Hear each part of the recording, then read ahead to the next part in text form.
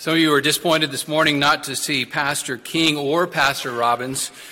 We had a quick change there in the lineup recently based on a raging fever going through the King household. Pastor King was due to preach this morning, and so some of you had looked at a bulletin a few minutes before and thought you knew what was going to happen, and it's different, and it's also different for me. And so this past week, I'll share with you, I've had the privilege of going to Orlando, not to Disney World, not even to the Reformed Mecca of Ligonier Ministries, but to Reformed Theological Seminary in Orlando. And I had the privilege of studying with one of the leading Reformed scholars on the person, the works of Augustine, St. Augustine. And in particular, we were doing a study of his second most famous work, The City of God, Confessions being probably the most important and most well-known writing of Augustine. If you haven't read that, I highly recommend it. It's an original kind of work in its context, deeply moving in many ways, and it's actually in some ways a companion, I learned, to The City of God. And for those of you who don't know, The City of God by Augustine is an apologetic work. It is written, or it is beginning to be written, at the time in which Rome has just fallen to the Goths, the barbarians who have overtaken the city under the leadership of Alaric. They've come in, they've sieged the city, and after a number of days, they've been able to break through, and they're essentially given license to come through and to pillage. They have a 3-day kind of ability to come in and do whatever they want. Some parts of the city would have remained untouched. Other parts would have been completely devastated, and horrible things happened to those who were in it. And the response was among a multitude, because the kingdom at that point, the Roman Empire at that point, had been Christianized. It had become, in a sense, Christendom. Since Augustine in the 300s, or since Constantine in the 300s, had been converted and had manifest that into the kingdom, there was a series of back and forth between leaders who were more or less Christian. One of the more recent was a man named Theodosius, who demonstrated a great deal of godliness in the way that he ruled, and had instituted a number of things that made it a more favorable environment for Christians. But eventually his end came to a reign. The empire was already beginning to show signs of decline at that time. And when the Goths came in to attack, it finally gave an occasion for the holder honors, for those who still had the pagan mindset, to say, see, this is what happens when you embrace a weak religion like Christianity. This is what you get. It's the downfall of the Roman Empire.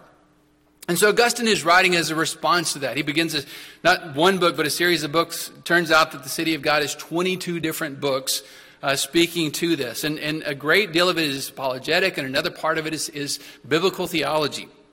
And the apologetic part, he is responding to Rome and to those who wanted the old Rome and the old Roman gods, and he is telling them, you don't understand what you had. He's telling them that those who want the old Roman pantheon want gods who are deeply flawed. And they want a city that is deeply flawed. It is deeply disordered on a number of levels. There are so many things that are wrong with it. If they really understood what they were trying to go back to, they would understand how it ultimately is going to end in the worst possible outcome. Rome has always been deeply flawed. Despite whatever glories she had, there is a much better city, and that city that they ought to long for is the city of God. And so why do I bring that work up? Well, in the course of that work, Augustine talks about a theme. He talks about disordered loves. And the problem he points out with Rome is not that Rome did not love passionately or even sacrificially. She did those things. But in doing those things, she was loving the wrong object. Her loves were disordered both as individuals and as a whole people. And Augustine in his work is patiently and winsomely and convincingly pointing them that there is only one safe love. And that is to love the Lord God, to love him through the Lord Jesus Christ. And as a result of that love, to be able to rightly love others. This morning, I want us to look at the Apostle Paul and listen to the Apostle Paul more than Augustine, although I do want to come back to Augustine later. But listen to the Apostle Paul as he speaks to us about love. Romans 12 is a love chapter, every bit as much as Romans 13 is. And if you happen to attend the wedding of my daughter Avery, you would have heard a homily that reflected on these themes. And this is a further reflection on those themes.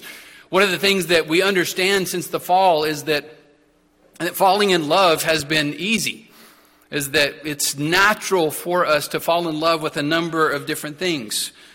Not only do we fall in love the way that middle school girls fall in love, but we also fall in love with tools and technology. We fall in love with fashion and features. We fall in love with comfort and escape. We fall in love with power and privilege. Those are things that no one has to convince you to want those things. When you get a taste of them, you get exposure to them, your heart is inclined to be drawn to them. We love to be seen and to be noticed. We love to be thought well of. We love to be appreciated. We love to be left alone. We love to be unencumbered. We love to be free of responsibility. We love food and entertainment and connectivity. These are things that we easily fall in love with. But conversely, that's falling in love is easily, but loving after the fall is very difficult. It's hard on this side of the garden, east of Eden, when sin has entered into the picture. When we attempt to love in right ways according to what God says, it becomes incredibly difficult. And the Apostle Paul recognizes that. And so in Romans 12 and in Romans 13, there's another passage we'll pick up there. The Apostle Paul teaches us about a number of different loves buried in this text. I'm not going to go into all of those, but he teaches us about the love of your brother. He teaches about the love of neighbor. He teaches about the love of the stranger. He teaches about the love of enemy. And of course, he teaches about the love of God. And in a certain way, he will even point us back to the love of self and how to understand that. This morning, I want to look again at Romans 12, 1 and 2, the passage Pastor Dodd read just a few moments ago, and get to it because it helps us to open the way to this latter part of the book of Romans, the practical part. If you don't know the book of Romans 1 through 11, it is very heavy theology. It is meant to explain critical things about the relationship of people to God and the problem from the outside in terms of the problem of sin, but the way that problem is overcome by justification, by faith alone in Christ alone. And so over those previous 11 chapters, Paul's going to talk about the universality, the weight of sin, that it's a problem that plagues every person, Jew or Gentile, it doesn't matter. The problem comes to your front door the moment that you come into this world. About chapter 5, he's going to talk about justification by faith alone. He's going to point them to Christ and say, this is the only thing that can make you right, is to believe on the Lord Jesus Christ. It doesn't matter where you're coming from. No one has anything to cling to and to hold on to that can fix what's wrong with them other than Christ. He will talk in 7 and 8 about the ongoing struggle with sin, chapter 6 as well. He's going to talk about the victory and the freedom that's found in deliverance with Christ. And he's going to talk about how two different peoples can be drawn together, Jews and Gentiles. And that's probably something we don't think of enough when we think about what's going on in the book of Romans, is that Paul is writing to the church in Rome, but he's writing to two distinct people groups, to Jews and to Gentiles. And this is a massive undertaking to try and bring them together because they are separated on so many different fronts. They, of course, have language barriers. They have ethnic distinctions. There's a variation in the kind of clothes that they would wear. There are different, of course, religious backgrounds and the kind of worship that they're accustomed to. Their dietary codes are different. And then certainly their law code is radically distinct from one another. They had every reason to misunderstand each other, every reason to be made uncomfortable in trying to come together and to approach God in the same way. But Paul is going to teach them there's a reason that they can embrace each other, and it's because of their embracing of Jesus Christ. So he's making that case, that argument that there is union that can be had beginning with Christ, but he also knows that it's not enough just to tell you that. It's not enough just to believe that. He knows that they're children. And children need to be taught. It's not enough to just be in a family. You're born into it. You as parents know that if you have more than one child, there's going to be conflict. There's going to be misunderstanding. And just because they share the same last name doesn't mean everyone's going to get along.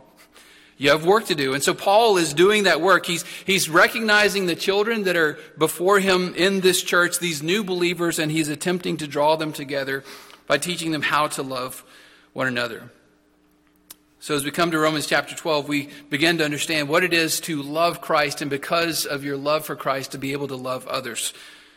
Listen again, verses 1 and 2, Romans 12. He says, I beseech you therefore, brethren, by the mercies of God, that you present your bodies a living sacrifice. He begins by beseeching, which is another way of saying he's begging them. He's saying, please listen to me. Why?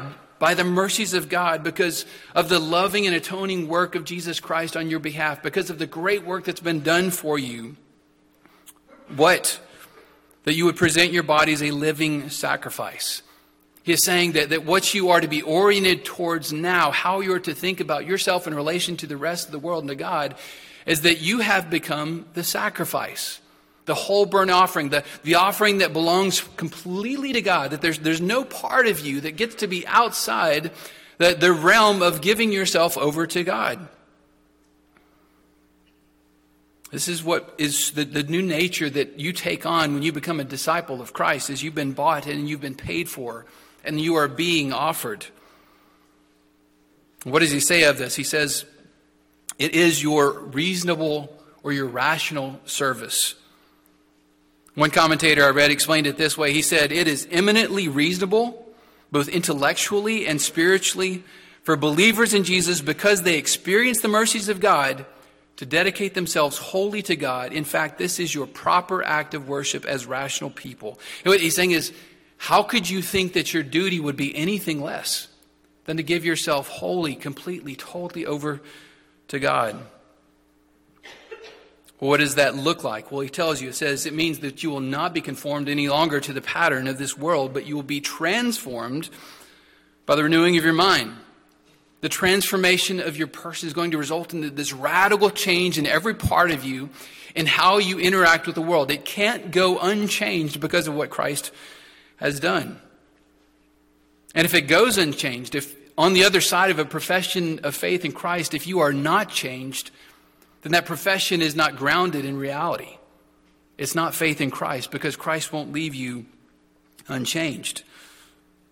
Now, this is, of course, going to be vitally important for people of Rome, because as Augustine would tell us 400 years later, the Romans had a particular way of thinking. They were involved in this terrible psychological problem. It's called the libido dominandi, the lust for power. And it manifested itself in sort of every part of how they thought about themselves as Romans. And this was going on in the 1st century whenever Paul is writing. It's going on in the 4th and 5th century whenever Augustine is writing. Rome loved to crush its enemies, to subjugate, to oppress them.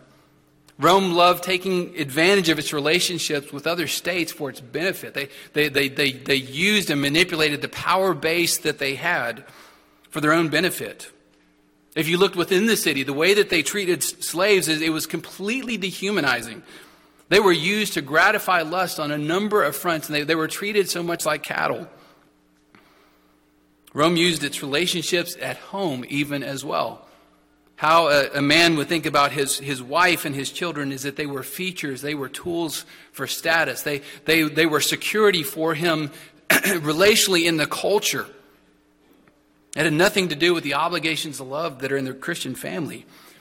And what's fascinating is that Rome even used its gods in exactly the same way. The gods were for entertainment, and they were also for exploitation. The reason that they had so many gods is that they had a god that served them in all of these different categories.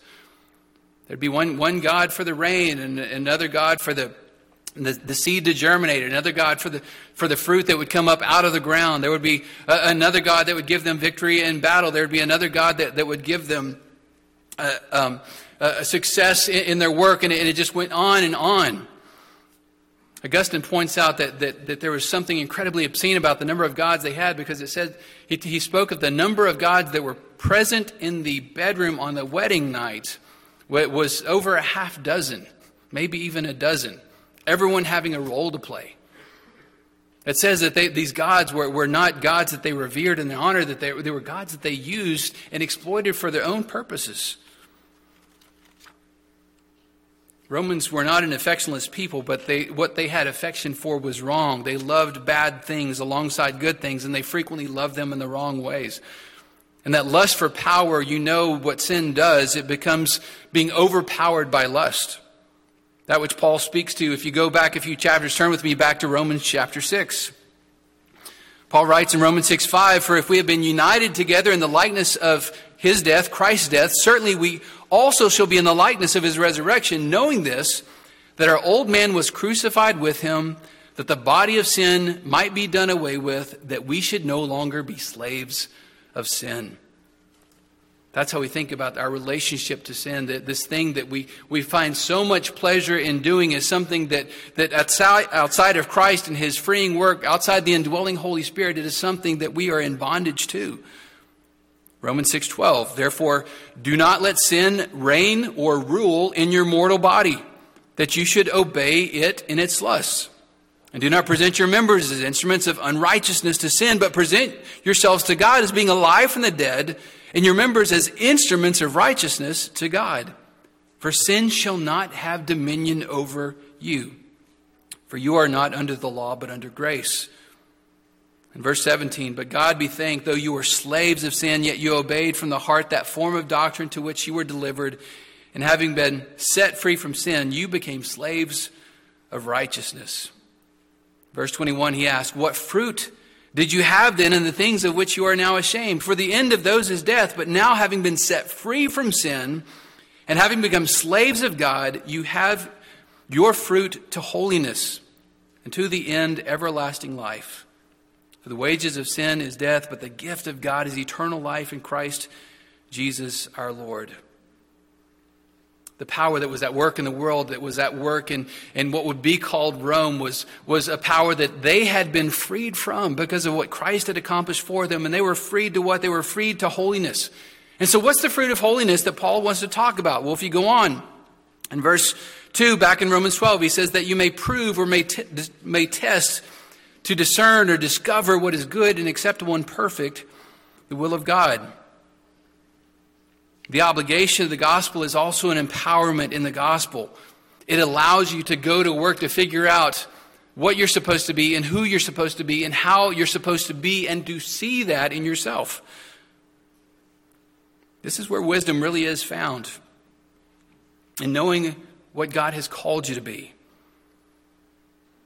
He spells that out in fine detail. Look at verse 3. He says, for I say, through the grace given to me, to everyone who is among you, not to think of himself more highly than he ought to think, but to think how?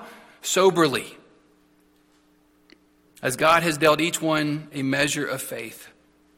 The beginning of having a rightly ordered love is to have and begin with a rightly ordered faith. That rightly ordered faith puts you in perspective, and it begins with you thinking less of yourself, which is a really hard thing to do. You wake up thinking about you, but Paul says, no, this is not our way. We have to begin by thinking less of ourselves, less of our place in the world, less of the priority that we want to give to ourselves. He goes on, he further clarifies in verses 4 to 8. He reorients priorities by talking about your connection to the body of Christ. And he says there, for as we have many members in one body, but all members do not have the same function, so we being many are one body in Christ, individually members of one another. We are connected. And then he says, having then gifts differing according to the grace that is given to us, let us use them. He goes on, he talks about prophecy and ministry and teaching and exhorting and giving and leading and mercy. And these are all things that are works that the Spirit does in us. But the unfortunate thing about this list and other lists like this in Scripture is that the way evangelicals typically approach this is it's sort of something done for their self-esteem. Psychologically, they're just trying to figure out who they are. And they want to know their gifts so they can establish their identity. And they miss the point of what Paul is saying, is that it's not about you knowing what your gift is. It's about you thinking less about yourself and using yourself for the benefit of others. Let us use them. That gift that emerged is not for your benefit, not for knowing about yourself. It's for your ability to serve other people.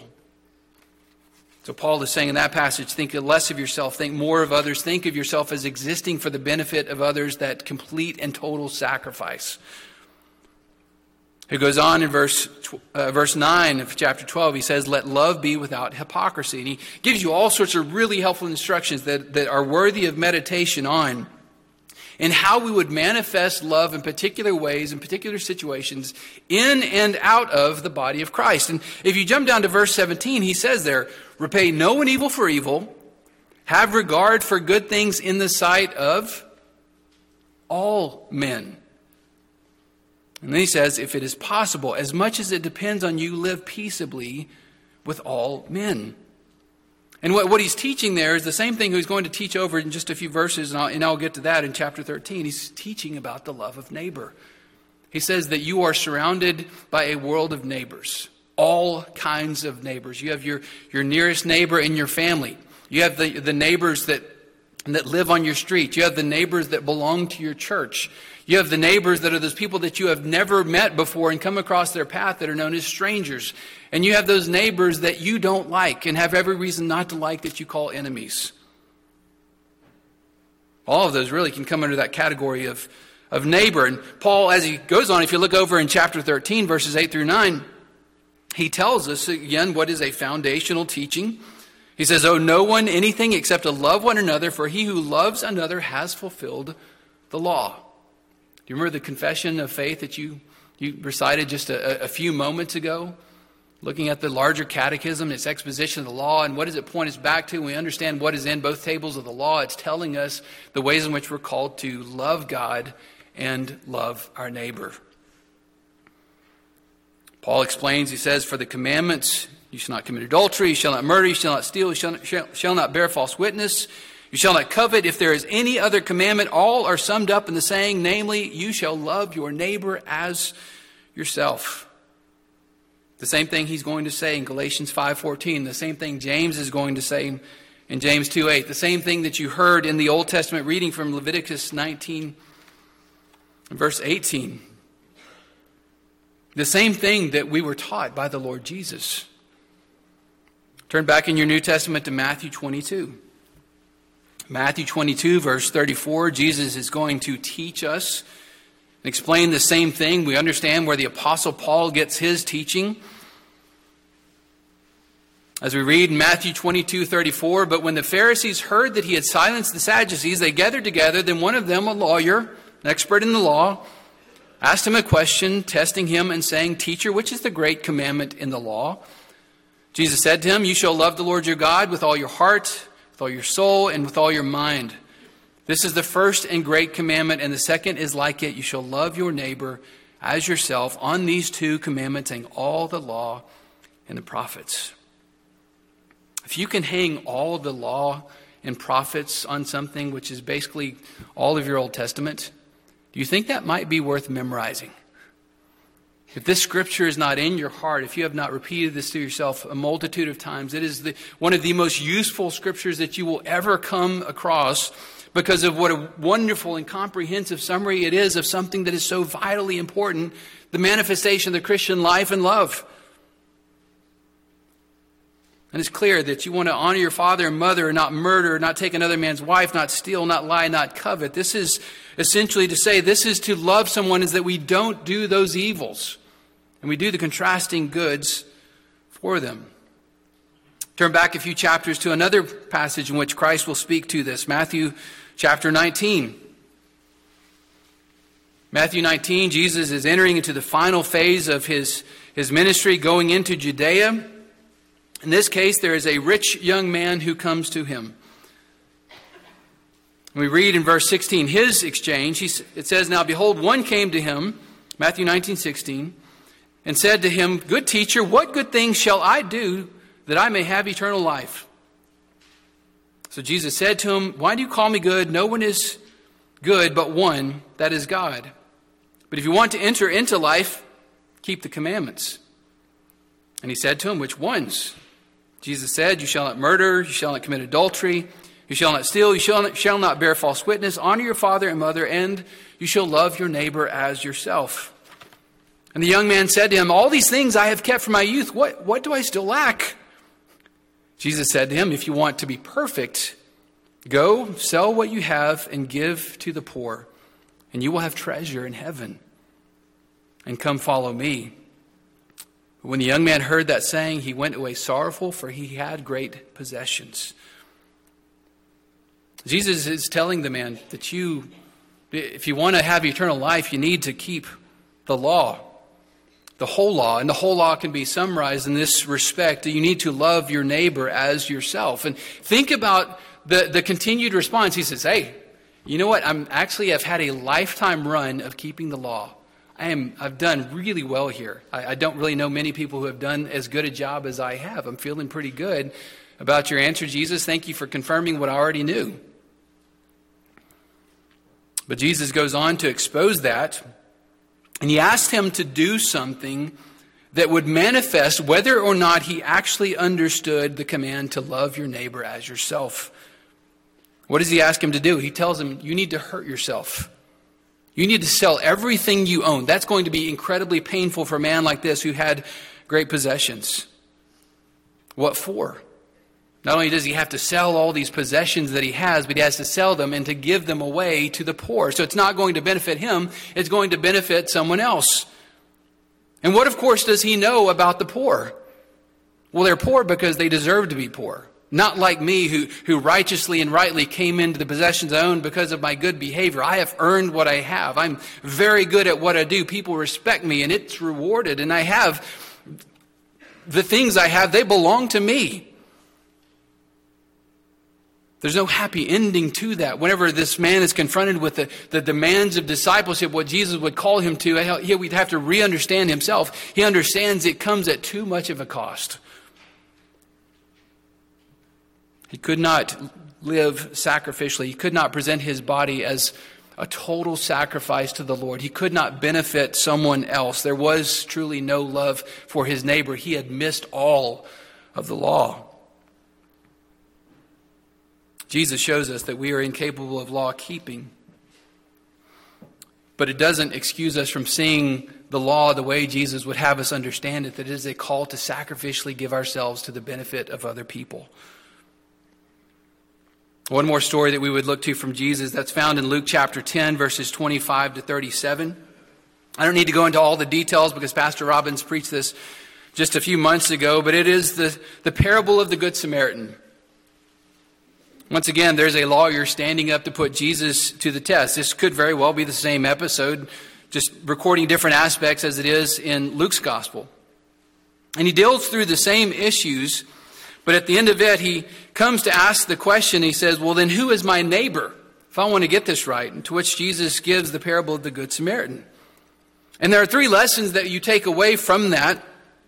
The Samaritan is teaching you that compassion, that love, that sacrificial love isn't ethnic.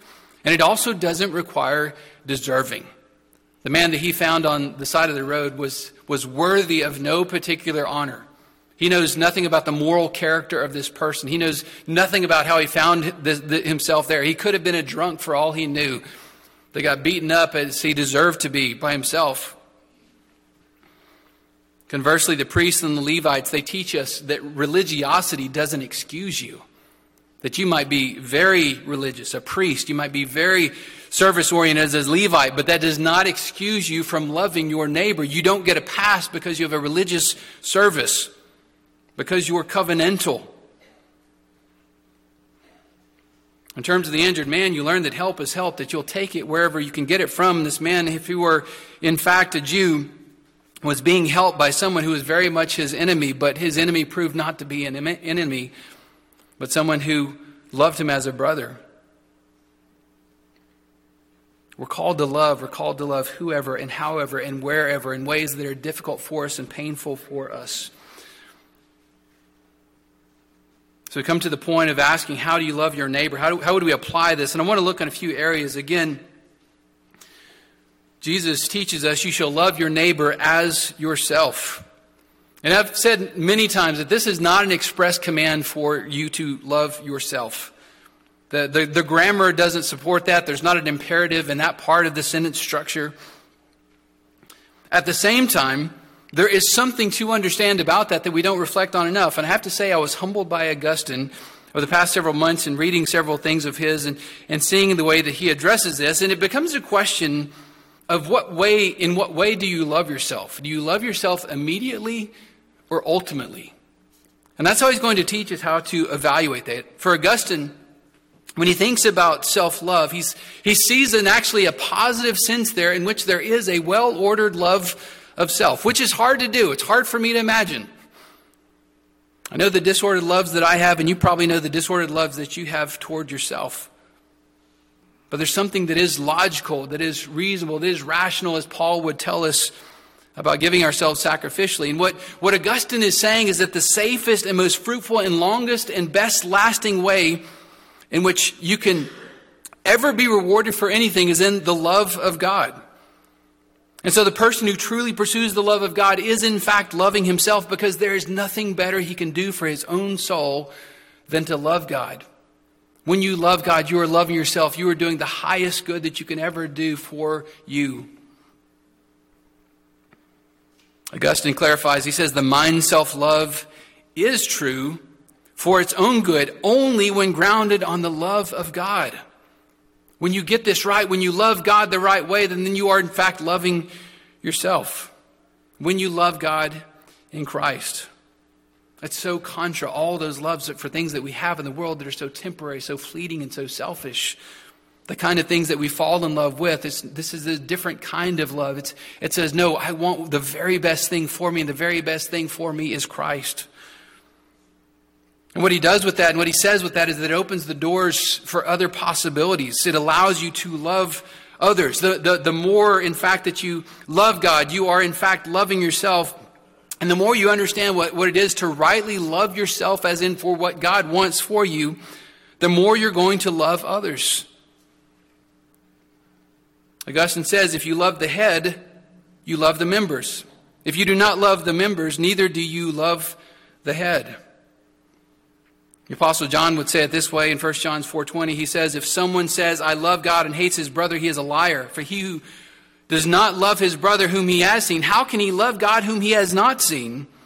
And this commandment we have from him, that he who loves God must love his brother also. Loving others becomes a manifestation of a rightly ordered love for self, because the very best thing that you can do for your soul is the thing that you want for the soul of your neighbor. I want him to have what I have. I want him to have Christ. And of course, it doesn't stop there. It actually becomes evangelistic. And I think there's something profound about this.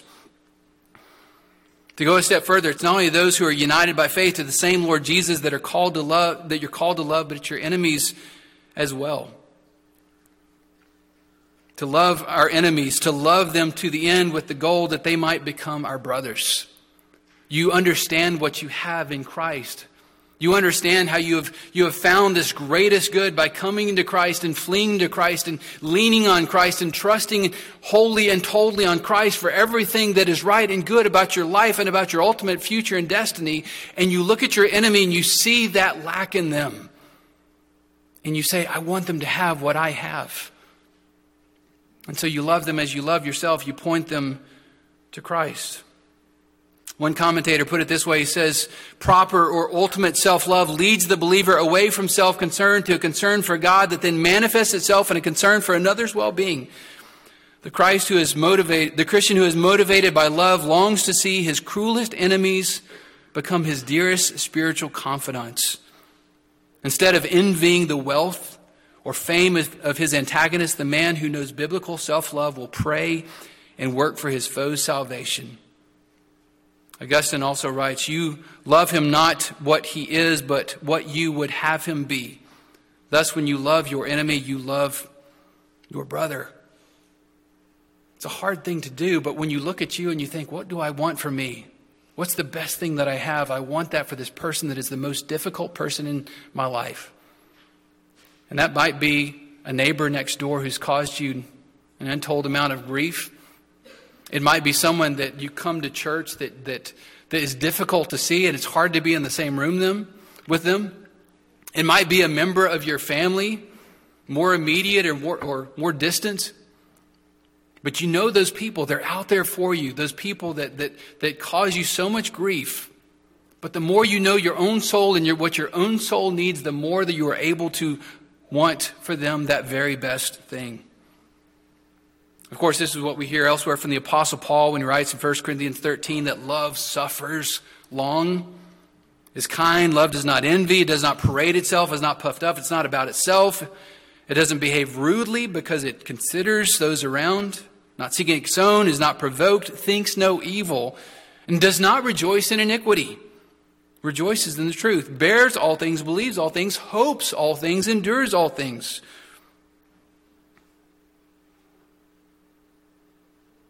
True love forces us to let go of retribution and hoping that evils befall someone else or wanting evils to turn out to be true. There's no delight when you hear the news story break of this awful thing that's happened because of how unloving that is, because you're not loving your enemy when we're rejoicing over him. You would love to see him be conquered by Christ. Again, Jesus reminds us, Matthew 5:43, you have heard that it says, you shall love your neighbor and hate your enemy, but I say to you, love your enemies and pray for those who persecute you, so that you may be sons of your Father who is in heaven.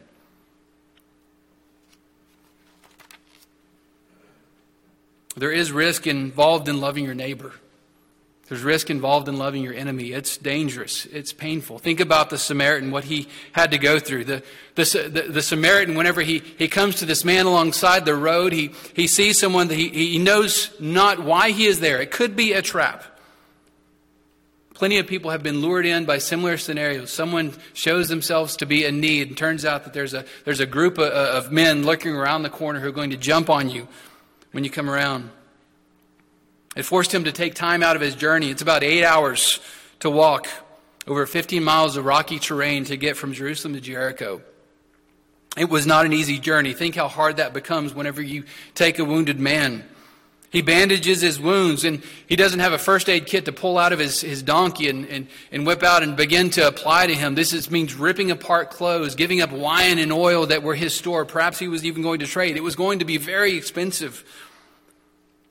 He poured those things out for this man's good, and then he sets the man on his own animal, the burden that might have been borne, he has to carry himself. His animal has to be worn out carrying this particular load. And then he takes the man to an inn, he purchases care for him, offers money for him, and even commits to continue to pay for his good. It was deeply and critically expensive, and he still knows nothing about this man who, by all accounts, would seem to be unconscious. He's doing it just out of love because he's a neighbor and he is serving and doing this person good. It's not easy. It's painful. It's demanding. It requires much of us. But it is that to which we are called. Paul says, I beg you, brothers, by the mercies of God, that you present your bodies a living sacrifice, wholly acceptable to God, which is your reasonable, rational obligation, your service. It's different from the world. It requires transforming and renewing of your mind. You have to be different, but in becoming different and doing this thing, loving foolishly in this way, you glorify your Father in heaven and you honor the command of your Savior, Jesus Christ. Let's pray together. Our Lord, we come this morning confessing the weakness and the pathetic nature of our love for others. We do not sacrifice well for you or for the body of Christ, for those who live next door to us, for those we work with, for those that we are antagonized by. We pray, Father, that by your Spirit's work, that you would work grace in our hearts to know that we have been loved and to love as we've been loved, to put off ourselves and put on more of our Savior Jesus Christ, that we would give and give and give to meet the needs of those around us, that you might be glorified. We pray these things in Christ's name.